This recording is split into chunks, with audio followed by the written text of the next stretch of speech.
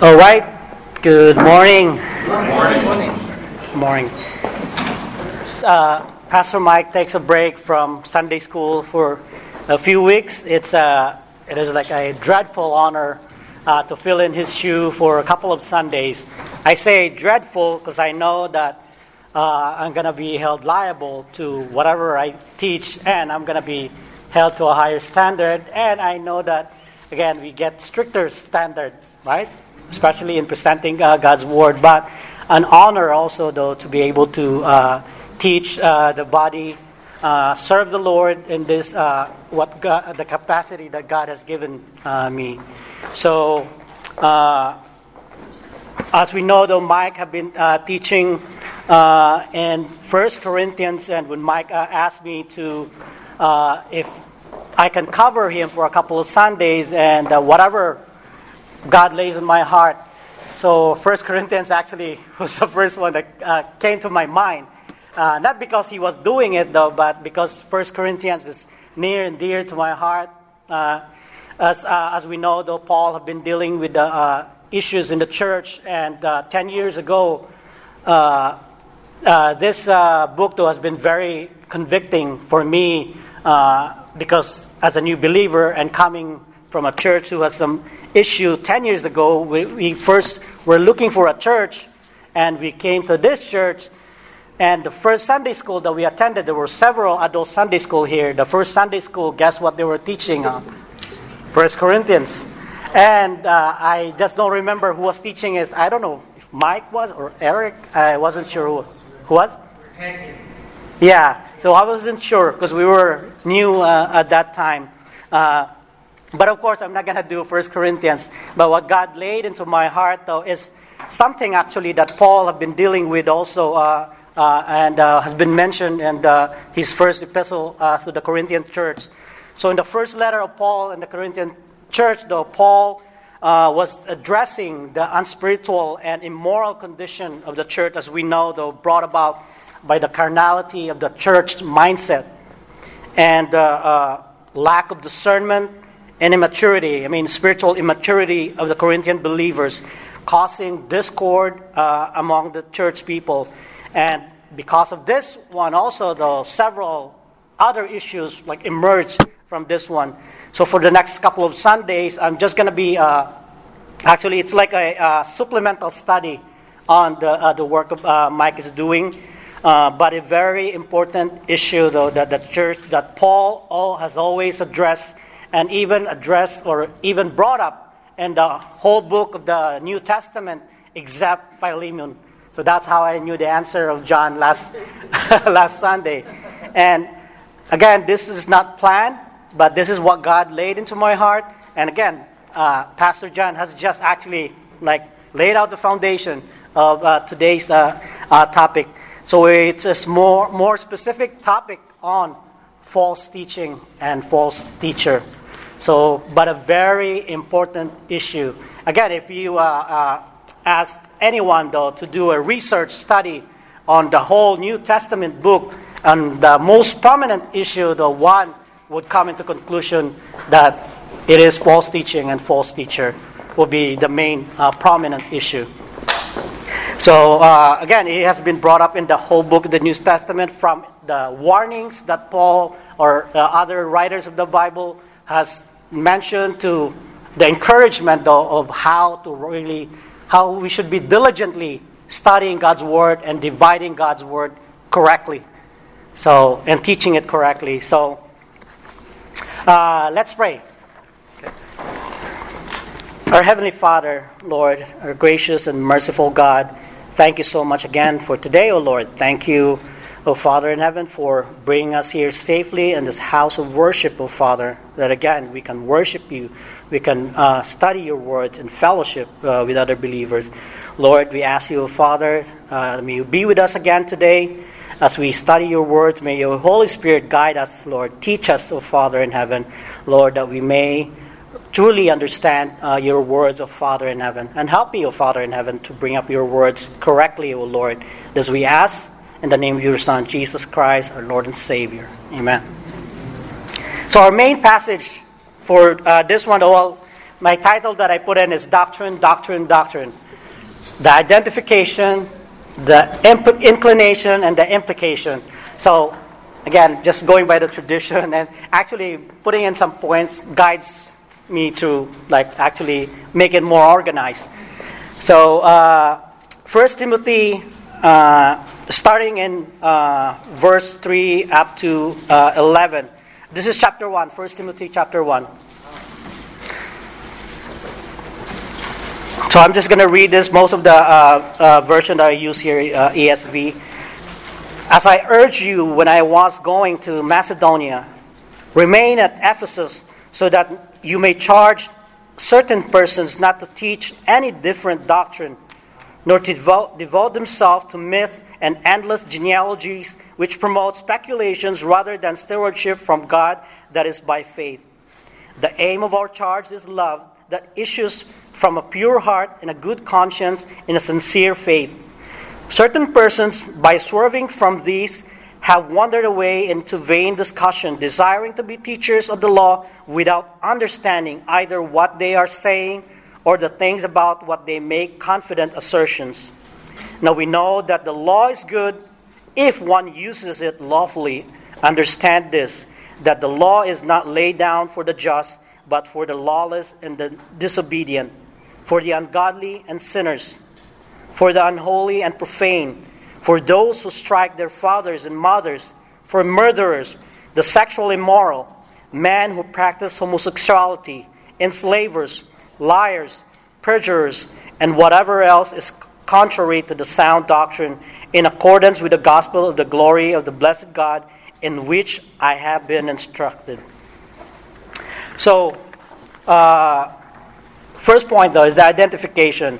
So when Paul wrote this first letter to Timothy, we know though that he was already out of the Roman prison. So he's been traveling again, and I think he visited Ephesus again. And this time though, actually Paul have identified a problem in the church. So that's why he was writing this to Timothy and urging Timothy though to actually and encouraging him to stop this teaching that is going on. So it is going on already in the church to actually point out, to call out these individuals. So Paul might actually know this certain individuals that he said who was teaching incorrectly. So he wants Timothy to address this problem in church.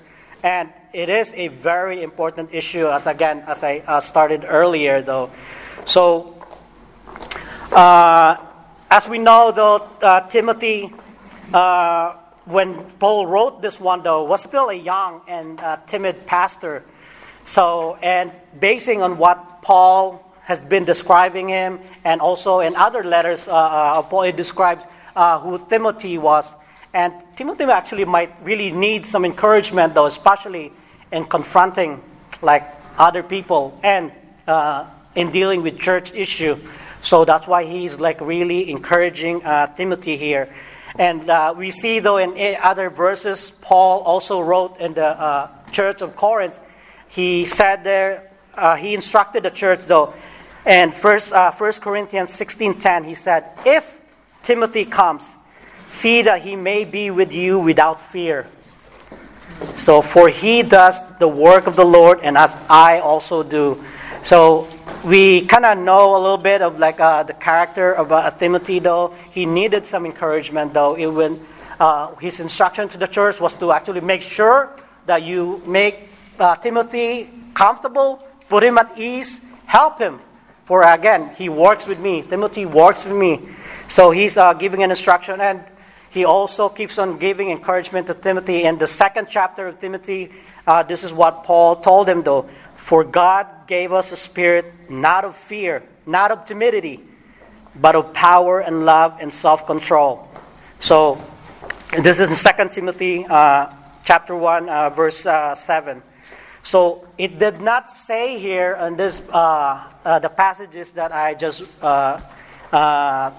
read that Timothy was refusing to address this problem, or it doesn't say that he did not knew about the problem. So probably he knew about the problem, though, but he did not address it, but he did not say that he is not addressing it. So that's why Paul really need to encourage him and urge him to do this one, to do some correction, because this is happening already in the church in Ephesus.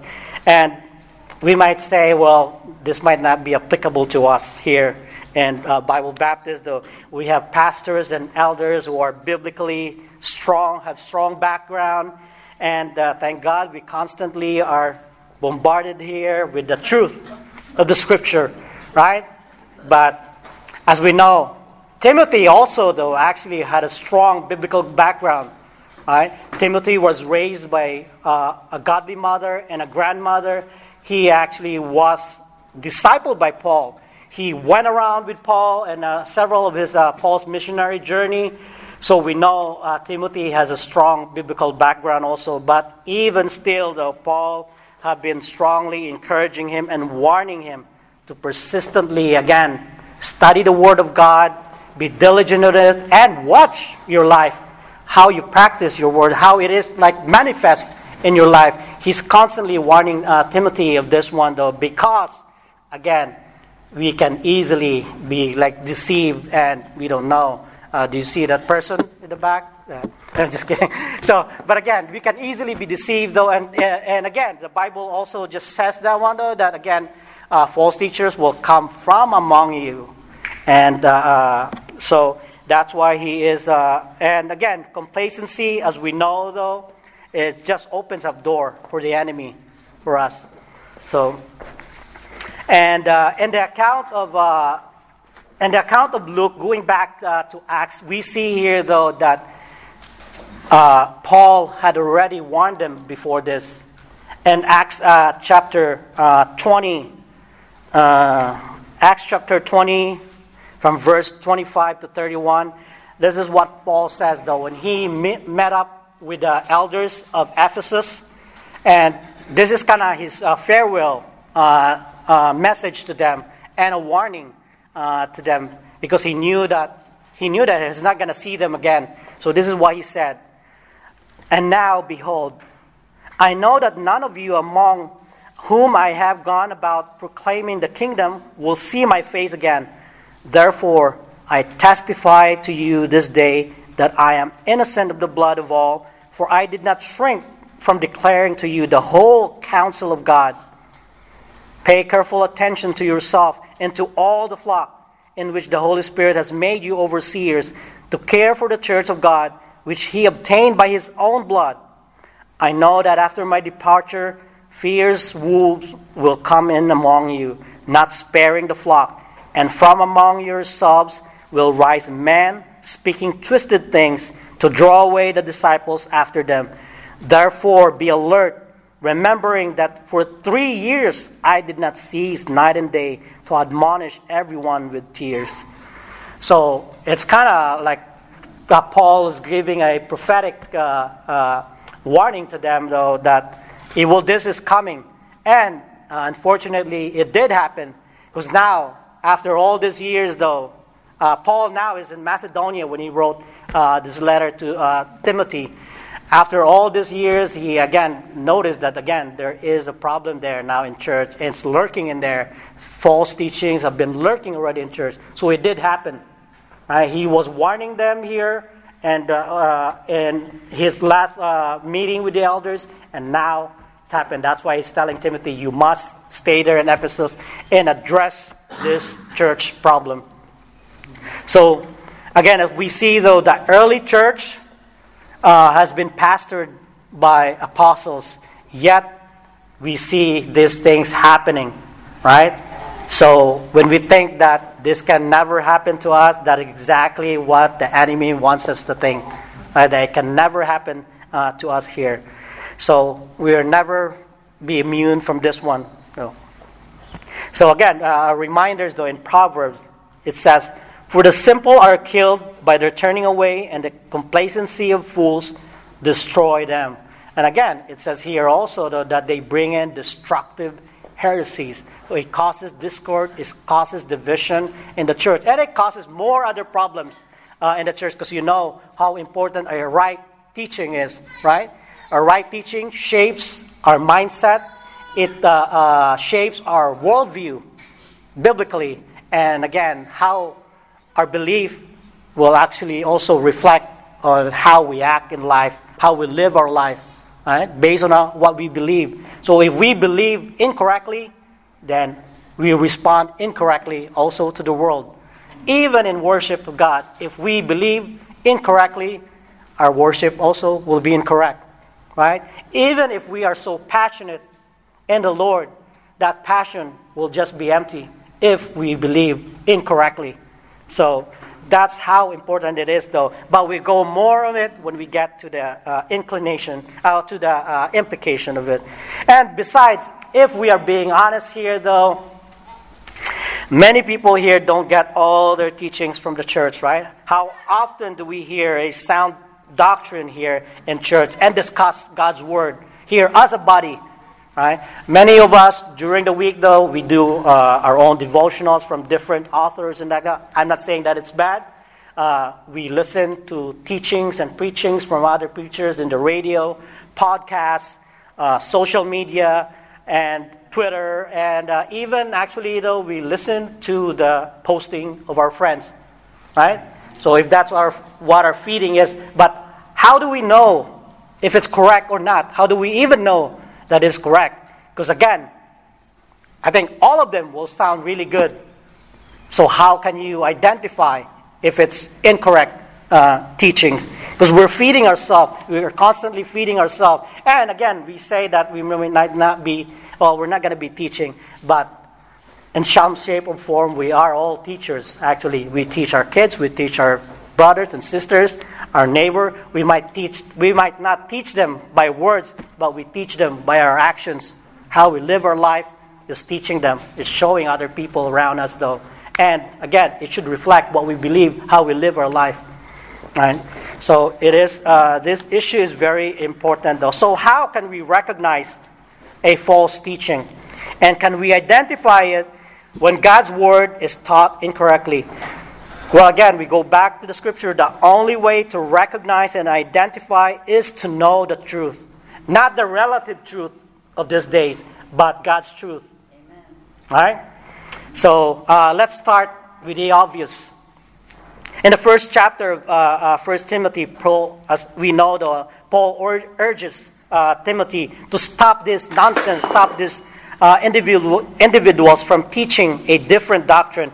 In the last chapter of this letter, though, Paul warns again Timothy against people who teaches different doctrines and misuse God's Word. So if anyone, in 1 Timothy 6, 3-5, he says, if anyone teaches a different doctrine and does not agree with the sound words of our Lord Jesus Christ and the teaching that accords with godliness, he is puffed up with conceit and understands nothing. He has an unhealthy craving for controversy and for quarrels about words, which produce envy, dissension, slander, evil suspicion, and constant friction among people who are depraved in mind and deprived of the truth, imagining that godliness is a means of gain. So any teaching here that is contrary, any teaching that we hear that is contrary to the teaching of Jesus Christ is obviously false, though. And again, some of them are very obvious. Some of them might come to our door, knocking on our door, and offering you a different Jesus. They deny the deity of Christ. They redefine the person of Jesus Christ and pervert His purpose. They contradict Jesus' own word and misuse it for their benefit. They pick up some truth from the Scripture, but again, add some false in it.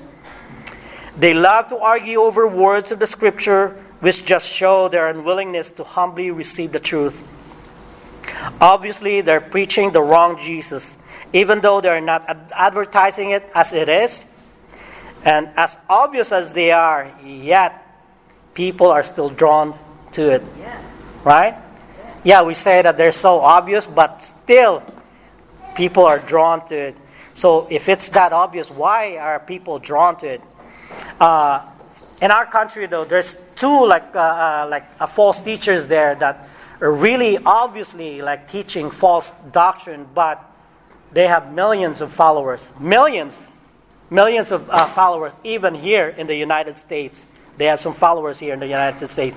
One is claiming to be the Son of God, claiming to be Jesus Christ. And the other one is claiming to be the Savior of Egypt, is claiming to be the modern-day Moses.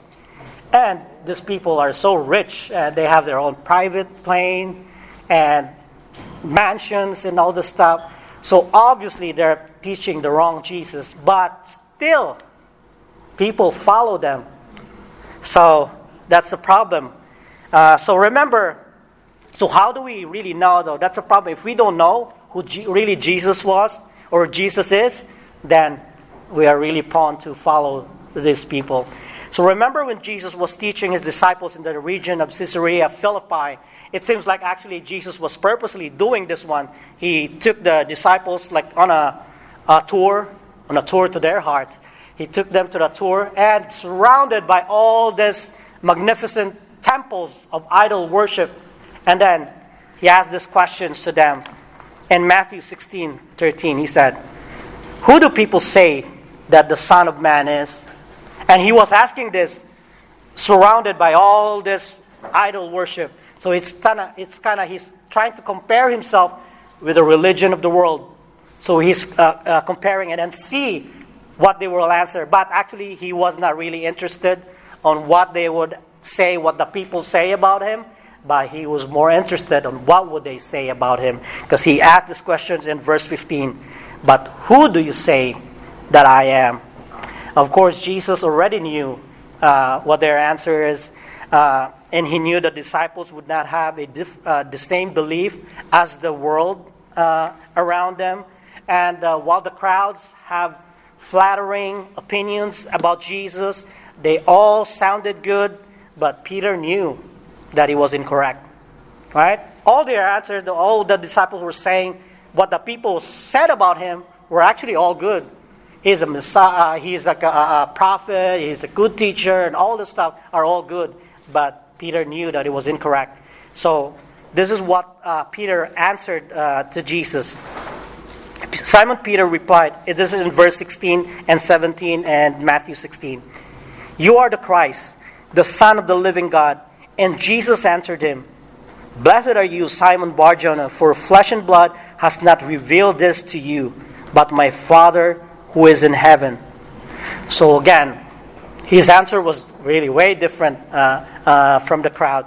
So any person inaccurately teaching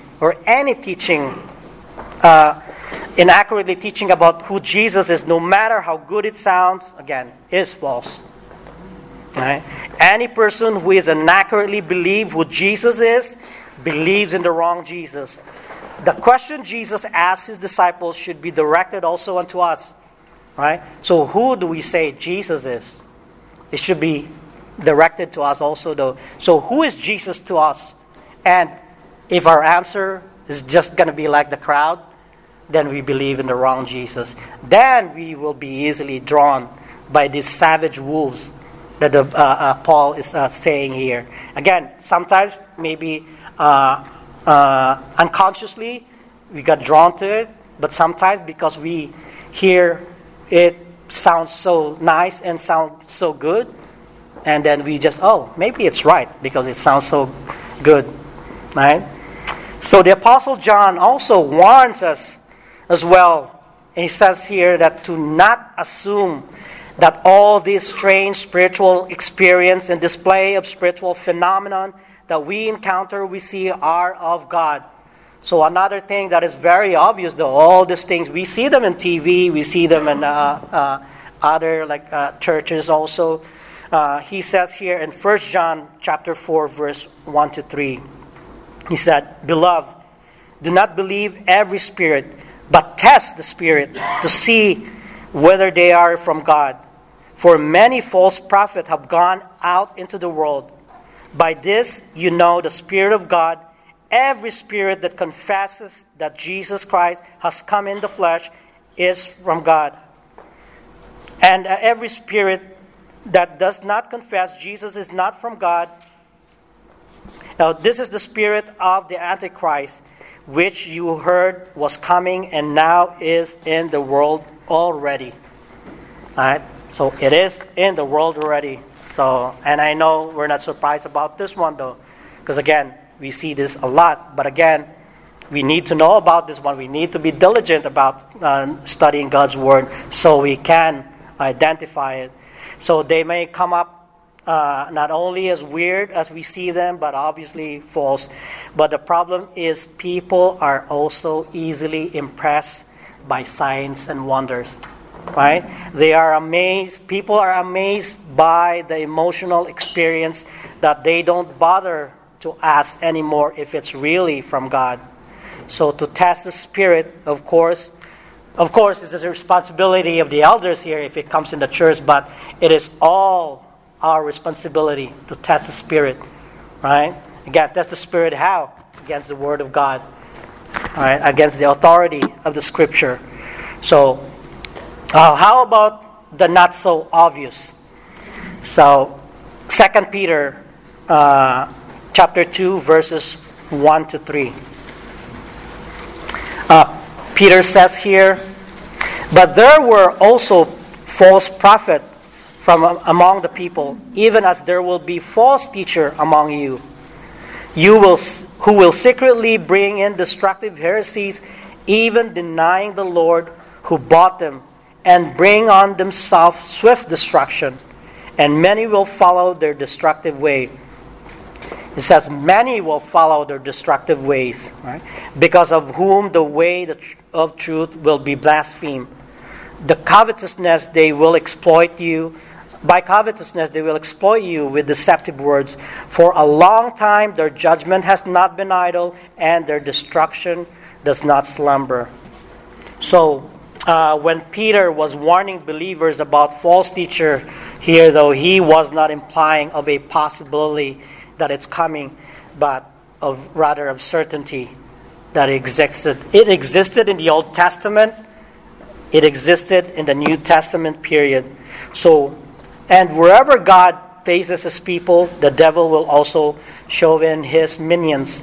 Right? The devil goes to church also. So, note that he said here, they are not only coming from the outside, but from among you. So, even Jesus pastored his 12 men, but again, one of them was the devil's advocate. Right? So again, we should not be surprised, but we should not be already lacking with warnings. So we should be diligent in this one, because again, it is that important. So Paul also gave some prophetic warning. Again, going back to the book of Acts, the one that I read earlier, though, Paul says there that, "And from among you, your own self will arise man speaking twisted things to draw away the disciples after them." So again, we know that unfortunately when Paul was writing this letter to Timothy, it has already begun and spreading there in the church in Ephesus. So this just goes to show, though, that when a false teacher comes from the outside, it will be more apparent. Thus, it is easier for us to detect them. It is easier for us to stop it, because it's obvious. But if it's coming from within, it would be a little bit difficult to identify and deal with, because they will come from within the body, and usually they use clever and deceptive words to draw people. So it's kind of hard to identify it and to recognize it if we're not actually taught by the truth of God's Word. So, because all of them will sound good and will sound right. So, not all who teaches God's Word inaccurately or falsely do them deliberately. What I mean is that not all of them purposely teach false teaching. So some actually some do them in ignorance of the truth. Some does it because of inaccurate knowledge also of the truth, and from an inaccurate teaching that they got also. So it just gets passed on. So again, later on I will give you some examples of this one though. But we know though everybody makes mistakes. Even the disciples, the apostles, they made a mistake also, right? Again, but if there's a mistake, we need to correct them, right? It doesn't mean that again here our elders and pastors here are perfect. Again, if there's anything wrong, that's why there's elders also, several elders. Again, if there's something that we say or we teach that is wrong, that we correct them, right? Because that's how it should be. Because again, no one's perfect here. So now, though, I'm gonna give some quotes here from famous teachers and pastors, and from sermons, and from church like websites that I see, and see if you can identify. See if you can identify them. Just a warning, though, that it might rub some of you the wrong way, especially if you've been listening to them and listening to their teachings for a long time. It might come up here, so just a warning. But again, all this, though, I really make sure that I did my homework and I can back it up here. So I'm going to read some statement here, and some of them are very familiar. Some of them are very obvious. Okay, first one here, and see if you can identify it. We believe in the power and significance of the church and the necessity of believers to meet regularly together for fellowship, prayer, and the breaking of bread. This is actually a statement of the church, and a very famous church, though. A statement of the church, and see if there's a problem with that one. Doesn't mention Christ. Sounds like it agrees. It sounds what? Sounds like it agrees. It agrees? With Acts. Did you say agree? With Acts. With what they did in Acts. Oh, Acts, yeah. Actually, this is coming from Acts.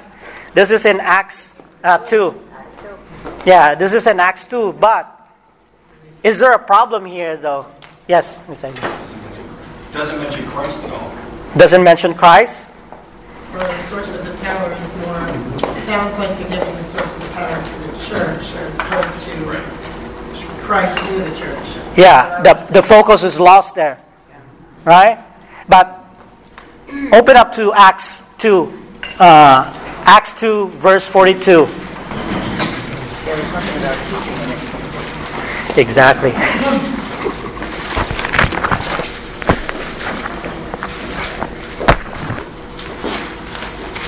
You got it, Sean? Can you read? They were continually devoting themselves to the apostles' teaching and to fellowship and to the breaking of bread and to prayer. So what is missing here? Could you repeat it? The doctrine. No. Oh, this one. Okay. We believe in the power and significance of the church and the necessity of believers to meet regularly together for fellowship, prayer, and the breaking of bread. Apostles' teaching. Exactly, a very important part here. Actually, it's the first part here that again, do not neglect the apostles' teaching. They took out teaching here, the apostles' teaching. So it's just more of a gathering, a regular gathering, right? This becomes more of a just meeting and then party, like regular gathering, right? But this is coming from a very big church, actually, a very famous church, and I'm going to mention this one. Yes, Ms. DJ. What bothered me, the first thing I heard, that I said, it sounds right, but then it says the power of the church, not the power of Christ.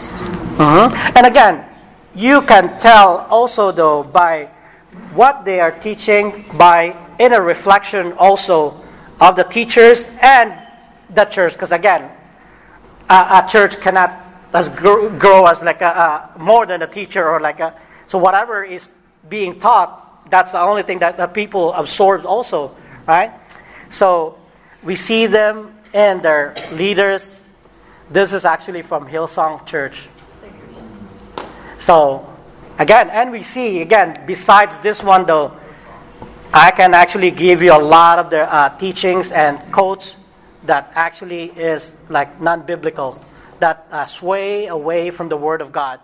And again, I'm not trying to but I'm just actually making a point here of, again, some of the things that sound so good, feels so good, but again, inaccurately teaching though, and you see it if you look at the leaders and how the people live their life also, because again, it will reflect. So another quote here. If you were raised on a version of Christianity that relied on the Bible as the foundation of faith, a version that was eventually dismantled by academia or the realities of life, maybe it's time for you to change your mind about Jesus. Maybe it's time for you to consider the version of Christianity that relies on the event of the resurrection of Jesus as its foundation. If you gave your faith because of something about or in the Bible, maybe you gave up unnecessarily. It kind of wrong, then it kind of sound okay, and then kind of wrong, and then... Yeah. Well, but again, would you be able to recognize this one though? Would you be able to if you're just hearing this one? This is actually from a famous pastor. If you're just hearing this one though, would you be able to, okay, and you just go along with it, and you won't even have in your mind to really, did he say that one? And then dig up for yourself. So, because and this pastor actually is a very charismatic pastor. Oh, sure. So what's wrong with that one? What's wrong with this one? How can you separate the resurrection from the Bible? It's I got it. like saying the emotion of the resurrection, and not what the word says about it, but how you should feel about it. And the Bible kind of draws you away from that, because now we can't enjoy the resurrection because the Bible. So that's what it sounds like to me. Yeah. Andy Stanley, but I don't know who you're going to say. It sounds also like he's saying change versions. It'll change everything. And then you wonder, wait a minute, which version are you talking about? He's giving authority to academia over the Word of God. He said that, it's been dismantled by academia. So it's like, where's the authority? Scripture, where's academia? Yeah, but again, maybe for many of us though, this sounds obviously wrong. But again, it can draw other people also though, because again, us though, people, our nature, we are easily actually if there's something new that's kind of new, that's good. We seek for something new and exciting, and this is kind of actually, this preacher is his style of teaching though, new ideas, new things, kind of like that, and swaying away from the scripture. Well, didn't he say if you read something in the Bible that causes you to change your ways, maybe you don't have to? I'm not sure about that. Yeah. Something that causes you to change, but maybe you really don't have to change. Even he says here that maybe you gave up unnecessarily. If you gave up your faith because of something about or in the Bible, maybe you gave up unnecessarily, right? So again, Jesus would have answered this guy though. I'm just assuming though, a famous quote from the Bible from Jesus though. He would have said that, "Have you not read?" Right? He would have said, "Have you not read? Read what? Again, read what? Of course, the scripture, right?" Jesus Christ has quoted a lot of the Old Testament, right?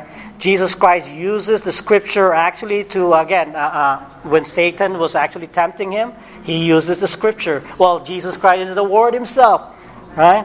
And then he is kind of suggesting here is that maybe you should sway away from really the teaching of the Bible. You just focus on Christ's resurrection. But again, you go back to Christ's resurrection, okay. And then, but again, there's something wrong. If it's true with some false on it, what do you call it? False, right? No, it's false, right? It's false. It's of course it's false, right? Because it's not. It's already tainted by false. So even if it's a little bit of false in it, it's false. Right? You can't argue it, but it's false. So, This is, do you know who this one is from? Andy Stanley. Again, I said it's, some of them are obvious because this is the kind of teaching that Andy Stanley actually, well, before though he used to be really, teaches really good. Then I don't know what happened. He's kind of changing things to a new generation kind of thing, preaching. So, next one here. I think we still have time. We believe that God wants to heal and transform us so that we can live healthy and blessed life in order to help others more effectively. Sounds good? Focus on the body. And in continuation here, actually there is a continuation. He said, God always wills to heal, and that it means blessed equals health. Focus on miracles. And also it focuses on the positive only, not even the negative aspect. Well, this kind of preaching actually though is prosperity gospel, what the teaching of prosperity gospel. And this one actually is no. I know. This is actually coming from the pastor of Hillsong again, Brian something. Yeah, again, yeah. Because if you look at this verse, though, it sounds so good. Yeah, doesn't God wants us to be like healthy and like to be blessed, to be strong, right? Right? It sounds good, but again, check on Philippians 4:12. What does Paul says there? Go to Philippians 4:12.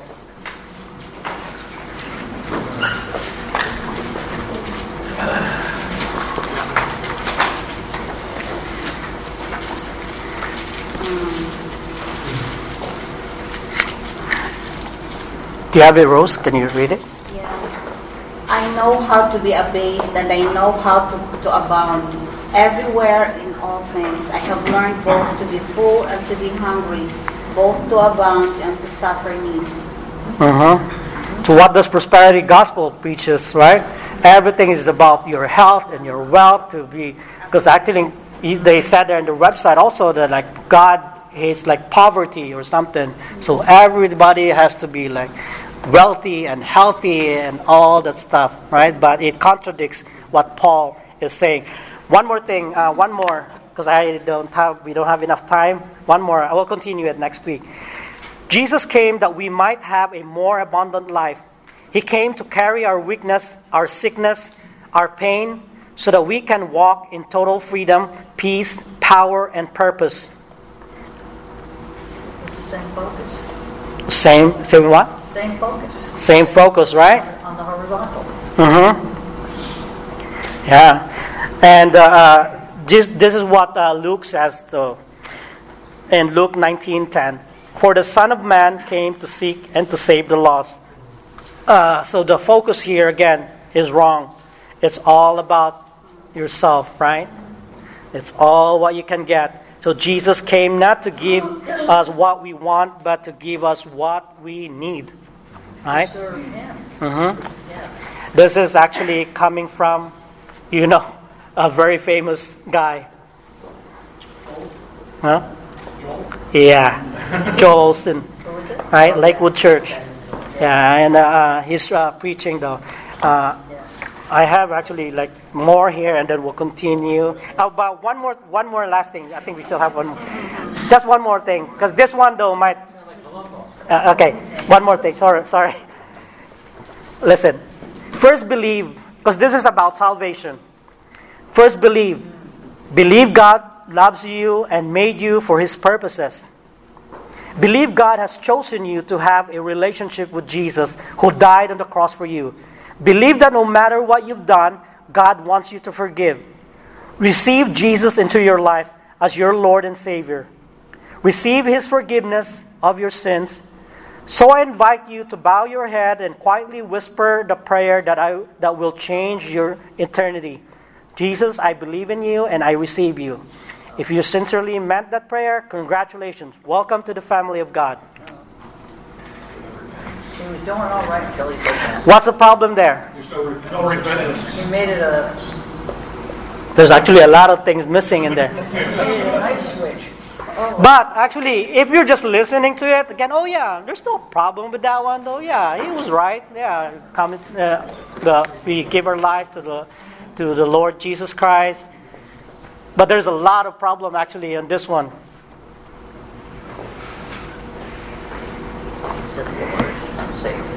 Okay. This one actually, this one, you don't see repentance here. You don't see sin being actually like explained. What's the effect of sin? The wrath of God. And so what happens here though? What happened to for all have sinned and fall short of the glory of God? Right? What happened to that one though? And what happened here though? For the wages of sin is death, but the gift of God is eternal life. Right? And what happened to if you confess with your mouth that Jesus Christ is Lord and believe in your heart that God raised him from the dead, you will be saved. So what happened to all those actually basic things though? This is a presentation of the gospel. This is presentation of the gospel, but again, if it's presented incorrectly or even like missing stuff incompletely, then again, it's wrong, right? So there's no repentance here because there's no mention of actually the sinfulness of man, though, that you are actually in God's wrath. And because of Jesus Christ, again, now you are righteous in God. But again, all those things missing because, again, they don't sound good. Those things actually, though, is not politically correct. When you mention those things, it's not going to be politically correct, but it is godly correct, right? But it doesn't sound good. It actually offends people when you mention it. That's why it's avoided here. It's all things that are good. But again, the good news, it's really hard to appreciate a good news if you don't really know the bad news, right? Because the bad news is not even mentioned here, though, how sinful we are, what Christ did for us on the cross, right? The price of our salvation. So, if we're not careful, though, we can easily be drawn with this one, though. And these are not only their quotes, though. You can see a lot of them, though. And not only that one, though, you will see them in association with other false teachers. And if you just really dig up on them and study them, you will see that there is something wrong with what they're teaching in people. But these people are all famous people. Do you know who this came from? This is from a book, a very famous book. Who? Purpose-Driven Life. Actually, yeah, you're right. Purpose-Driven Life, Rick Warren. But again, you will see them in associations with other false teachers. And if you read it? No. Actually, we have that book also. But again, we are here. That's why we continue to learn. That's why Paul is urging us here, though, to really be diligent in studying the Word, to continuously study the Word, so we can rightly divide the Word and we can really live a godly life correctly. So that's what he is like emphasizing into Timothy. So I'm sorry, time is up, but we'll continue next week for part 2. So let's pray. Our Heavenly Father, Lord, we thank you again so much, O Father in heaven, for today, O Lord. Thank you for reminding us of how important it is, O Father in heaven, to diligently, Lord, study your words, O Father in heaven. How important it is to learn your words correctly, O Father, that again, we may not sway to those savage wolves, O Father in heaven. So help us, O Lord. Help us to be diligent and studying your words, that we may know you through the knowledge of our Lord Jesus Christ, that we may grow in our relationship with you, that we may grow in awe and reverence of you, Father in heaven, and that we may live a life that is honoring to you and pleasing to you, Father in heaven. So, Lord, we ask all this through your Son's name, Jesus Christ. Amen.